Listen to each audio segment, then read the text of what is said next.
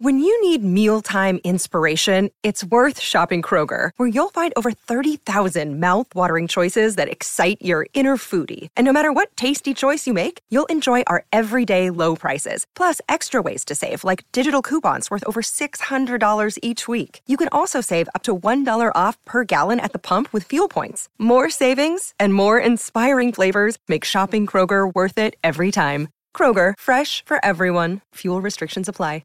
Palmerbet on the edge of the box. Oh, it's a straight-up screamer! Download our app today and enjoy straight-up screamers this FIFA World Cup with great odds, great promos and same-game multi at Palmerbet. Gamble responsibly. For Gamblers' Help, call 1-800-858-858. Thorpe coming in, gold and a world record. Ian Thorpe, The birth of a legend. 458 is the total, out of which Bradman has made 309 not out. It's a world's record.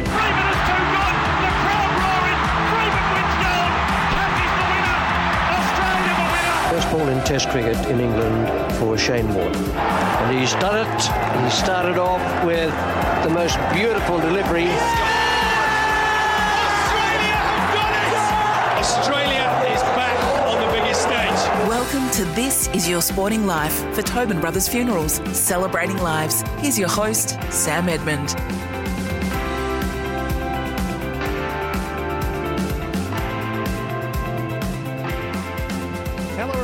And welcome to the show. As always, we're here for our friends at Tobin Brothers Funerals, celebrating lives. Today, we're joined by a dual premiership spearhead and a West Coast great. Peter Sumich was the Eagles' leading goal kicker on 7 occasions, a strong marking talisman in the powerful Eagles sides of the early to mid-1990s, even if the left-footer's radar could sometimes be a little wayward. He played with, against, and was coached by some of the best in the game's history. Summer, welcome. Thanks for joining us. Yeah, good to be here. And where do we find you at the moment?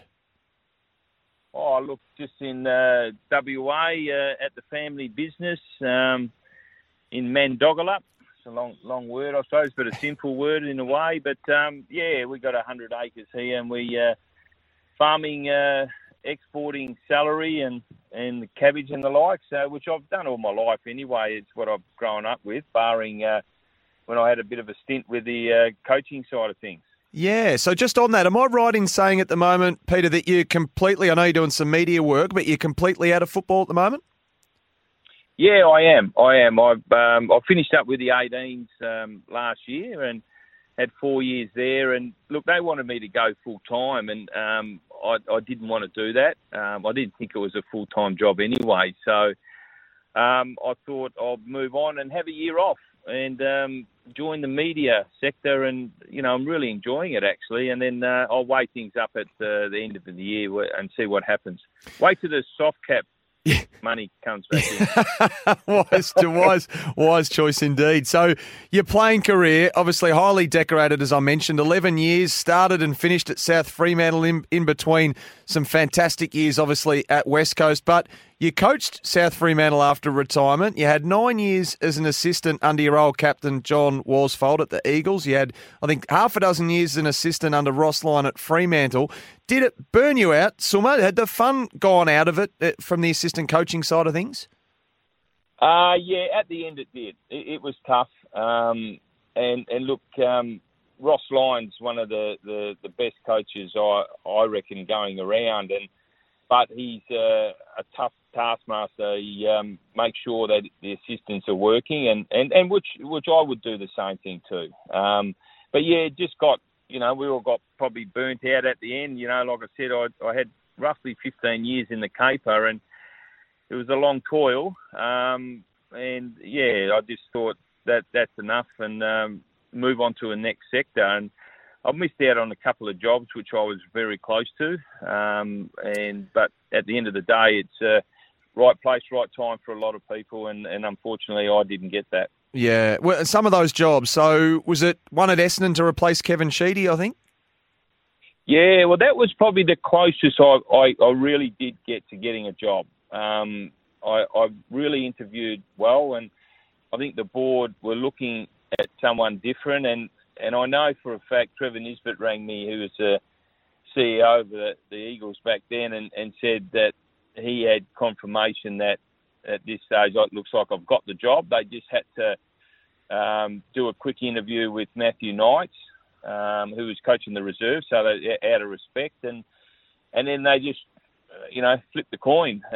Matthew must have said a few things to him to really impress him, and they just flipped the coin on it, and that was it. But I was very, very close to getting that, and of course the West Coast job, which I thought I had, but at the end of the day, West Coast probably wanted to go away from a West Coast person, and they veered off onto Adam Simpson, which he's done a great job. So, with all that in mind then, Summer, does the AFL coaching flame just still flicker, or, as you say, in the sliding doors chapters in life, do you accept that it just hasn't worked out for a variety of reasons?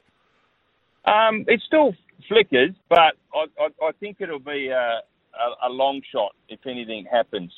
So, I've still got an ambition to maybe even coach at the lower level again. I coached at South Fremantle and was probably unfortunate. I lost the grand final in my second year to Tony McCarr, who had the alignment club, West Coast with East Perth. And then I went to West Coast after that under John Worsfold, so I probably didn't have enough time to finish the business. So that's always been in the back of my mind, winning a waffle premiership. But, look, the right job comes up in the AFL going forward. You never know. You're never going to say no. And I know I'd have to get back into probably a senior assistant's role first. And then, if it's the right one and something that is going to take you to a senior job, well, you'd seriously look at it. As an Eagles great, your move to the Dockers as an assistant was naturally a big deal in Perth. I believe the term, quote-unquote, shock move might have got a fair run in the papers at the time, but you were shocked too, weren't you? Because you were actually going there initially to work under Mark Harvey. Yeah, look, I was, and I thought I'd leave West Coast at the right time. But, we were in the doldrums there for a little while, and don't worry, me and John Worsfold were threatened by Trevor Nisbet in that year. I think it was 2010 when we finished fourth that year, and we finished wooden spooners the year before, and Trevor said to both of us, got us in and said, all right, boys, this is it. You either do well or see you later at the end of the year. So we were told that, and we finished fourth. John got another contract. I was about to sign, and then I thought to myself, well, it's best to get out when you're on the up, and I think I've done the right thing by the club. So that's when I got out. Spoke to Fremantle, Chris Bond, and Mark Harvey. I thought, well, going under Mark Harvey, looking forward to that challenge, and I heard good things about Mark, and I think he's a very similar bloke to me, easy going, and he's a ripping bloke. And next you know, I agreed to everything, and next you know, he got the flick, and I went, oh geez, what's going on here? I didn't know where it was all going, and fortunately for me, Ross Lyon took me on. How'd you find Ross?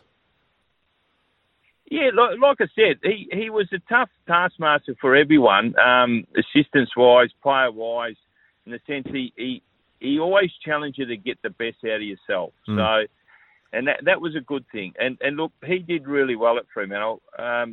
Took us to a grand final. Unfortunately, weren't good enough on the day, but he got the club there. He really got the club going. He's not everyone's cup of tea, and I think he knows that, and a lot of people understand that. But what he does do, he gets results. So he ticks a lot of boxes, and hopefully one day you think he'd get back into the system somehow as a senior coach, because, like I said, he ticks a lot of boxes for a lot of clubs to get him going forward pretty quickly. And as a player, Peter, you had two coaches, John Todd, obviously, when you first got there, and Mick Malthouse for the vast majority of your career. How do you look back on them and their influence on your journey, and what was different about them? Oh, look, and people always cringe a little bit. I've always said Toddy was the best coach I've ever had, and look, nothing against Mick. Mick was unbelievable, and I still rate Mick very highly, and just below Toddy. But Toddy taught me a lot as a real young bloke, and how to handle, certain situations. And, he played me centre-half back, full-back in my first 11 games for the Eagles. And look, I got smashed by blokes like Brereton and Stewie Lowe and Kernahan. I was playing on those blokes when I first got into the system, and he just says, I'm going to leave you there. He said, as long as you learn how to play forward. And I just didn't get it, but then I got it afterwards, and he said, just keep looking and learning the way they operate, the way they play, these players, and that's what I did. And then halfway through the season, I went to full forward and kicked 45 goals, and it was just the best thing, learning tool for me. So he was unbelievable. He got our side really together. He got rid of a lot of, if you excuse my French, riffraff, in the sense that blokes that didn't really want to toe the line. He got rid of a lot of those blokes and brought in young players like myself. There's John Worsfold, Guy McKenna, Dom Pike, Scott Waters, Craig Turley. We were all young, and he played us, and we weren't ready to mix it with the best at the VFL back then / AFL, and he got the group together, and then he got the flick, and then Mick come in and just really put a nice touch to the side and understanding the way to win in Victoria. That was the biggest thing Mick brought. Yeah, he's remembered for adding that, isn't he? Almost that steal for the Eagles to win in Melbourne, and he was a powerful motivator. We know that. I wanted to ask you about 1990 as well, and this is so incredible to think now, Summer, but your Eagles made five straight trips to Melbourne. The last round was in Geelong, so you get a bus down there. Then you had 4 finals in a row at Waverley with buses out there, which is ridiculous, and we'll come back to this later, but I raise it now in relation to Mick, because... Am I right in saying after Essendon thrashed you in that year's prelim, he joined you in the rooms post-game, and he was quite emotional, wasn't he? Yeah, he was. And look, he was a tough man. Like, he was really a great motivator for us. And look, it got to the stage where we would run through brick walls for him. And the way he motivated us, I just shook the head and I just said, get me out there, after his last speech before you run out. It was unbelievable. And, yeah, we had those 5 trips away and with the drawn final, of course. And he, at the end of the Essendon game, we were gone. We were just spent. I think we lost by about 10 goals. And he come in and he started crying. He got very emotional and I think we all teared up too. It was just one of those things. And we knew from there we were going to go places. We thought we can win this, whether it's 91, 92, 93, we're a chance to win this, flag if we keep together. So, it was unbelievable after that game. He was obviously combative though, Mick. Do you have any blues with him over the journey? It's a long time to spend with one coach. Yeah, I did. I had a real big Barney with him, and it probably maybe sat with him and it sat with me a little bit, because I was always opinionated in the sense that it was all for the side, and playing the position of full forward. Mick used to ask me questions and what's going on, because I could see what was going on up the field, and I just was always honest in my appraisal of the playing group, myself, and the whole lot. And yeah, we had a slight run in one game in I think it was 1990. Yeah, 91, sorry. 91. I actually kicked 6 points that day. So there you go. It was against Sydney at Subi. And I just said to Mick, asked me, we won the game only by a couple of goals and we should have won by more. And he said, well, what do you think, Sumo? What do you think about what's going on here? And, we should have won by... And I said, well, we've got big heads in the side, Mick. When we play at home, we've got players that just want to, do things for the crowd and because we're at home. But when we play away, we play as a team. I said, because everyone knuckles down. I said, so, too many players when we play at home are big heads. And I said, I reckon we've got to stamp that out. And he goes, he had a bit of a go at me and he pulled me into his office and then he tore strips off me about a couple of things and I went back at him and, it was a little bit uneasy, unsettling there for a little while, but that was good. We were fine after that. But it was a good conversation to have because then it really steeled the group together because we were very open as a group. But don't worry, we didn't miss each other if players didn't toe the line. Yeah, and your old captain, as I said earlier, Woosha, was seen to be very mild-mannered as a coach, but wasn't there a game at the Gabba in the early 2000s perhaps when he was particularly unhappy at the physical treatment being dished out? That was a Michael Voss-led midfield at the time, and you had a couple of whippersnappers coming on in Chris Judd and Daniel Kerr. you got some good information. You're on the money. Like he got riled up. Yeah, we had Judd and Kerr, not so much Cousins, and the midfield of the Brisbane were touted, and they were going really well and strong, and they picked a few of our young boys off, especially Curry, and Wushu got a bit ropeable, and he got up out of his chair. I think it was at quarter time. He said, I'm going to smash someone. And I said, where are you going? He goes, nah, I've had enough. That's it. This is not on. You know, if they're going to smash our kids, I'm going to smash one of theirs. And I said, you can't say that, John. Anyway, he raced down the stairs, and I was chasing him, and I'm going, John, pull up. And then as we were about to go over the fence, Gary O'Donnell was there from Brisbane assistant. Mm. And he was about to go over the fence, and John looked at him and grabbed him and pushed him over the fence. And he told him, he said, you don't tell Lee to stop your blokes picking off my young blokes. Not on. So you could see Gary go over to the huddle and say something to Lee. Lee just looked over and started laughing, as Lee Matthews would. And, that was it. That's all that happened. But poor old Gary O'Donnell, he was in the wrath of John. John grabbed him and pushed him over the fence to tell him what's going on. I love it. You're listening to This Is Your Sporting Life thanks to Tobin Brothers Funerals, a family-owned business since 1934. Next, we'll track back over Peter Sumich's fascinating journey to the AFL big time. You're listening to This Is Your Sporting Life with Sam Edmund for Tobin Brothers Funerals, celebrating lives.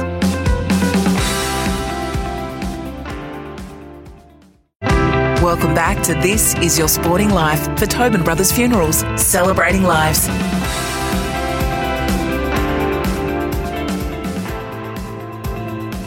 Hello, great to have your company on This Is Your Sporting Life, made possible by Tobin Brothers Funerals, celebrating lives. We're with West Coast great Peter Sumich. Suma, tell us about your upbringing. You touched on it earlier, but your father, Laurie, he was a market gardener, wasn't he? This was the family business? Yeah, look, he was been a market gardener all his life, and he built a business with his two brothers, Jack and Buddy Sumich, and they had 8 acres, and they were exporting a little bit of stuff, and then that just grew and grew into a big company, Sumich Group, and next thing you know, they've got all these big gardens. They had over 500 employees, and probably one of the biggest companies in Australia. Well, if not the biggest fruit and veg company in Australia. Used to supply Woolworths and Coles here in WA and then Eastern States as well, and become very good friends with Costa over there. The Costa boys and they become very, very close. So because they were in the caper as well. Mm. So and I grew up in that. I actually left school at the age of 7 or 16 and got my license and at 17, and then I became a buyer, which I used to start at 2:30 in the morning in the markets, and I was even doing that when I was playing AFL football. Yeah, and I had to stop that because I did it for the first 2 years. 89, 90. Getting up at 2:30 during the week and then playing on the weekend. Yeah, 3 nights a week, Monday, Wednesday, Friday, up at 2. Start at 2:30 up in the markets, and then finish about 2 or 3 in the afternoon. Then head off to training roughly. So that's the way I was brought up, and I just did it. But I got the second year in, and that I went to Dad. I said, "Oh, geez, Dad, this is pretty tough as I'm playing footy here, training." So he goes, "Oh, okay, all right. We'll give the market stuff a miss. You can start at 5 o'clock." I said, "Oh, really? That's nice." But I just continued on, and I love working with the family business, and Nick Turner now has bought the family business out, but the Sumich name is still going around, especially with the export and carrots and that, and you'll probably see some over in Melbourne and Sydney and Brisbane. We still send a lot of stuff over there. Oh, I love it. It'd be a great workplace, worksite to hang around as a little tacker as well. And just for you, sporting-wise, I mean, footy wasn't your first sporting love, was it?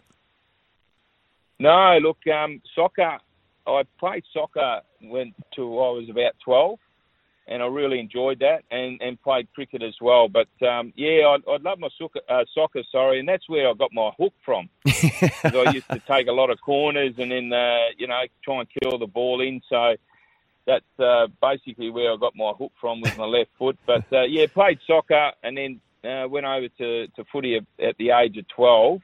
And then in the meantime, through the summer, was playing cricket, of course. Yeah, now there's no room for modesty here on Sporting Life, unfortunately, Summer. You had some real cricket talent. Fremantle Cricket Club's where you came through the ranks. Your first A-grade game, before we get to you, actually, you had a captain who turned out to have a pretty reasonable future in the game. Jeff Marsh.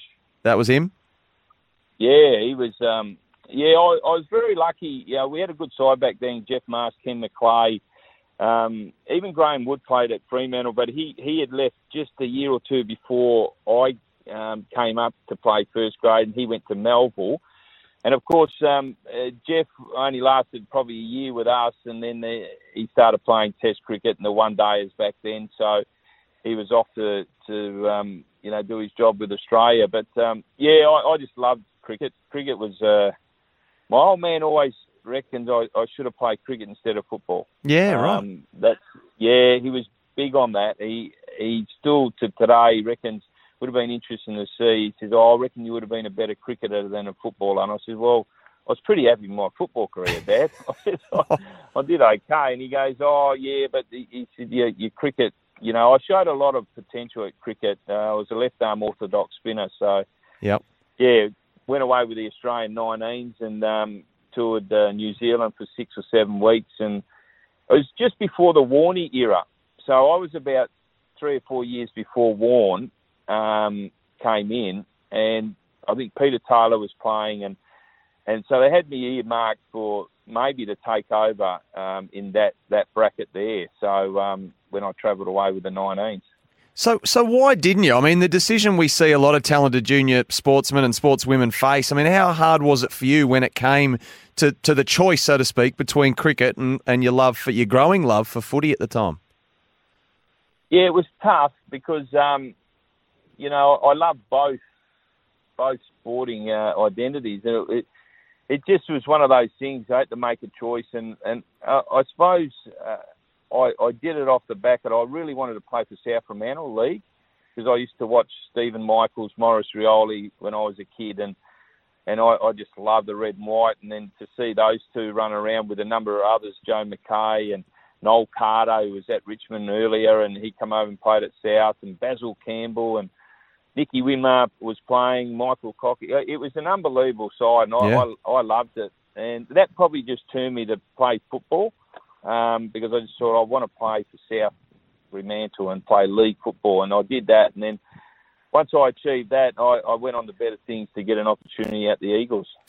Yep, so you got your dream. You started at South Freo 86. You won the goal kicking there in 88 before West Coast ended up getting you with a pre-draft selection back in the day. So you were clearly rated highly enough to be given the number 4, which was, of course, the jumper of the foundation skipper in Ross Glendenning.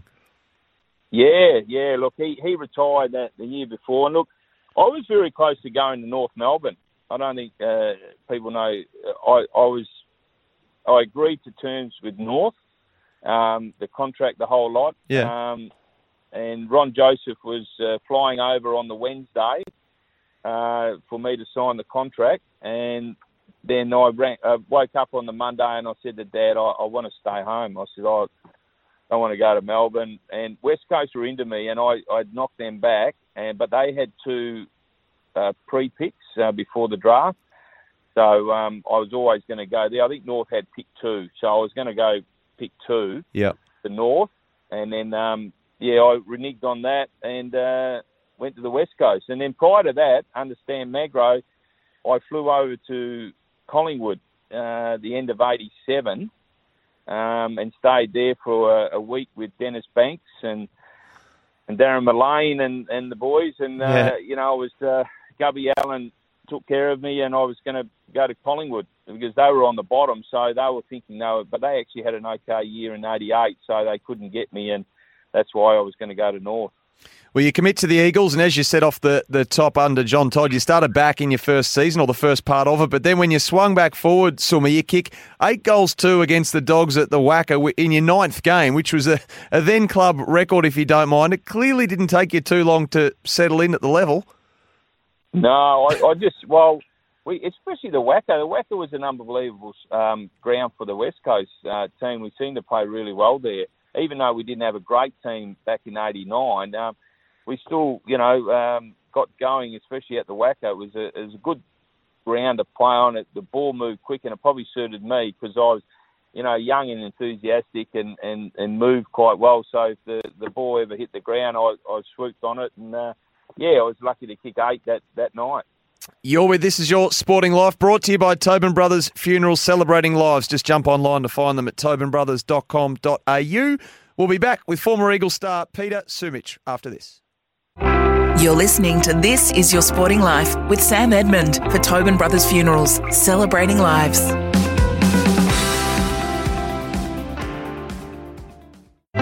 Welcome back to This Is Your Sporting Life for Tobin Brothers Funerals, celebrating lives.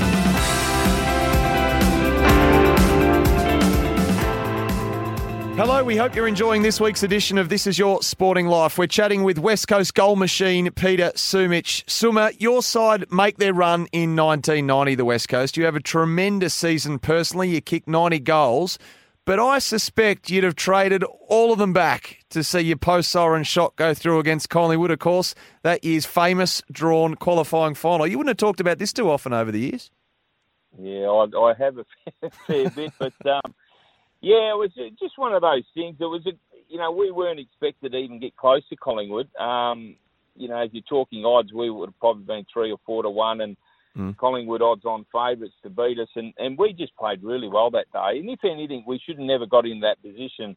We should have probably been a couple of goals up at the finish. But, when you got a Peter Dacos running around and kicking goals like he did at the end of the last quarter, it was a tough gig for us. But look, I look at that kick or remember it, and I think to myself, I would have done a check side kick if I had it over again. But I looked at the scoreboard knowing we were 1 point down. I thought, geez, if I do a check side and I don't get it right, I'll probably go out in the full. So I play safe and knowing that I'm a certainty to kick a point with a drop punt. And a really good chance to still kick the goal. And it just virtually went over the top of the goalpost, just to the right-hand side of it. But, it was just over the goalpost.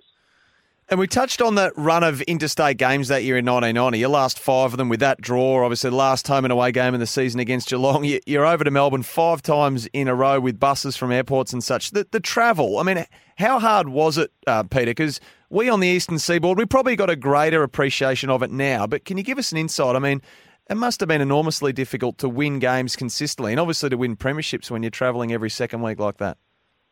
Oh, yeah, it was. And we didn't have any...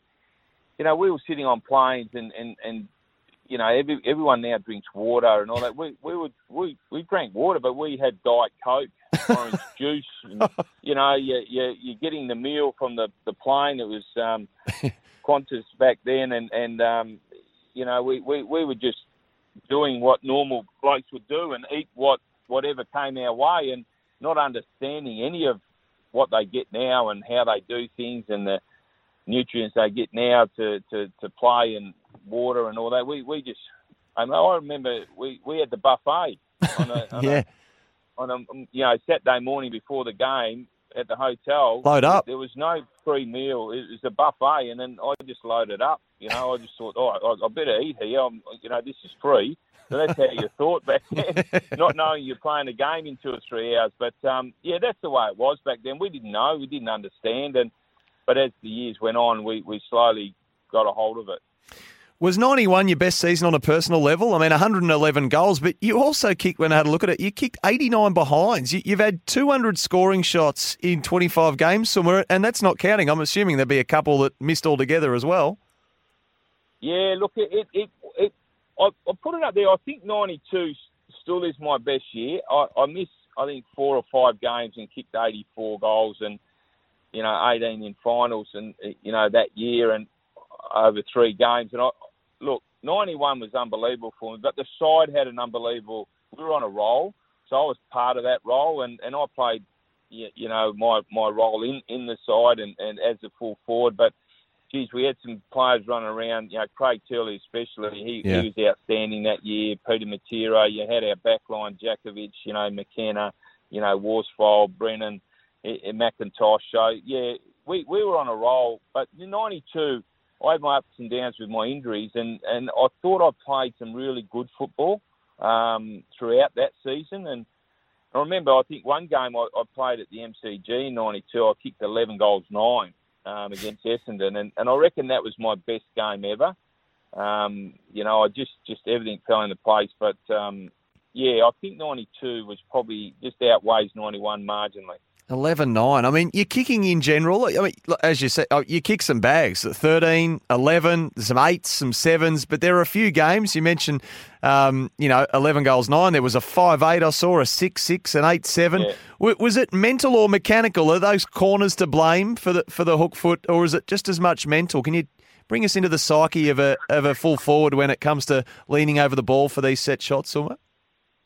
Yeah, it was more mental. I don't think it was technique, because everyone's got their own technique, and I think it works for majority of the time. So it is a mindset, and it depends on the game. I was probably a player that, I took it for granted a little bit. If we were up, I would be relaxing a little bit more than I probably should have, having shots for goal, and that's probably why I missed. And if we needed goals, I would knuckle down. I was that type of player. I was, because I just love the game, and I like to be competitive. But if we were winning and knew you're going to win, I just probably my mindset was off marginally, and that's probably why I missed. But come finals time and all that, I don't think I missed too many in the finals and important games or an important quarter where we needed goals. I used to knuckle down. So to me, it's always mindset with every player.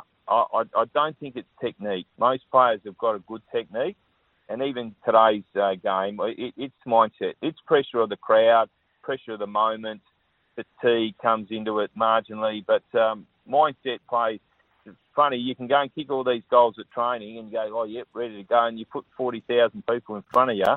It's a different mindset, and that's what happens. So no one can tell me any different. I've always said it's a mindset thing. You saved some of your best work for finals. I mean, no one can dispute you're a big game performer. The 92 grand final, obviously, against the Cats, you kicked 6 goals, 1. You gave a sitter off to Peter Matera. But that one behind in the first half, I mean, that was enough for your mum to get a phone call at half time on the day, wasn't it? Unbelievably. Yeah, it was. Look, Mum and Dad came to the 91 grand final, and they were disappointed. So the 92, they said they're not going to go because they thought they might jinx us. So they stayed home, and I kicked. I think it was 2 goals in the first half, and I kicked 1 point. Yeah, it was in the first quarter, I think, or second quarter. And then at half time, back then you had the phone book, so you could just look up a name and ring that phone number, and someone rang my mum and dad's home number, and of course Mum answered it and got abused. For me saying that, your son's going to cost us the grand final. He can't kick. He's hopeless. Jeez. He shouldn't be in the side because he's going to cost us the grand. So he had someone on the phone and Mum got off and she was crying and all that. And, she put the phone down before Dad could get to it. So, yeah. But, that's just the way it was back then. You get the accolades and you get criticised at times. Yeah, I guess the equivalent of that nowadays, Summer, is a tweet or an Instagram post about someone's multi getting buggered up. So it just hasn't changed, just the way it's delivered has changed. It was shocking. Hey, that dominant period for West Coast, flags in 92, 94, a lost grand final, 91, when the side had lost only 3 times, I think, in the home and away season that year. So was 91 the one that got away, do you think, or was it 1993 when you didn't quite get there? I reckon it was 93. 91, we were the best side all year, no doubt, by far. But Hawthorn, you can't take anything away from them. They were the best side on the day when it counted, and we didn't match them. So, we had a great year, but on the day, Hawthorn too good. 93, we fell asleep at the wheel a bit, got going. It was the year where, remember, we won our final here, and we should have played Essendon back at home, but because of the contract with the MCG, we had to play Essendon at the MCG, and then we lost by 3 points. Now, I got no doubt that game was played at Subi. We win that, and I reckon we go very close to winning the grand final, if not win it, because we got going very late in the season, and we were on a roll, and we knew we had the side, but... the Baby Bombers just got us at the MCG by 3 points, where we should have been playing that game at home. Jeez, and I know it happened to the Brisbane Lions as well over the journey more recently to that. But, gee, we talk about the road trips. Those MCG contracts were absolutely amazing at the time, and thankfully they've changed now for the better. We're talking to Peter Sumich on This Is Your Sporting Life, thanks to Tobin Brothers Funerals, celebrating lives. After this, well, the day Peter's life flashed before his eyes. That's next. You're listening to This Is Your Sporting Life with Sam Edmund for Tobin Brothers Funerals, celebrating lives.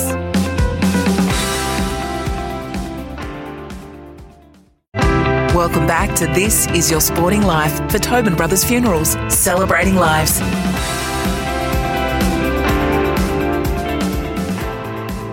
It's been great to have your company here on This Is Your Sporting Life, thanks to Tobin Brothers Funerals, a family-owned business since 1934. Peter Sumich is our guest today.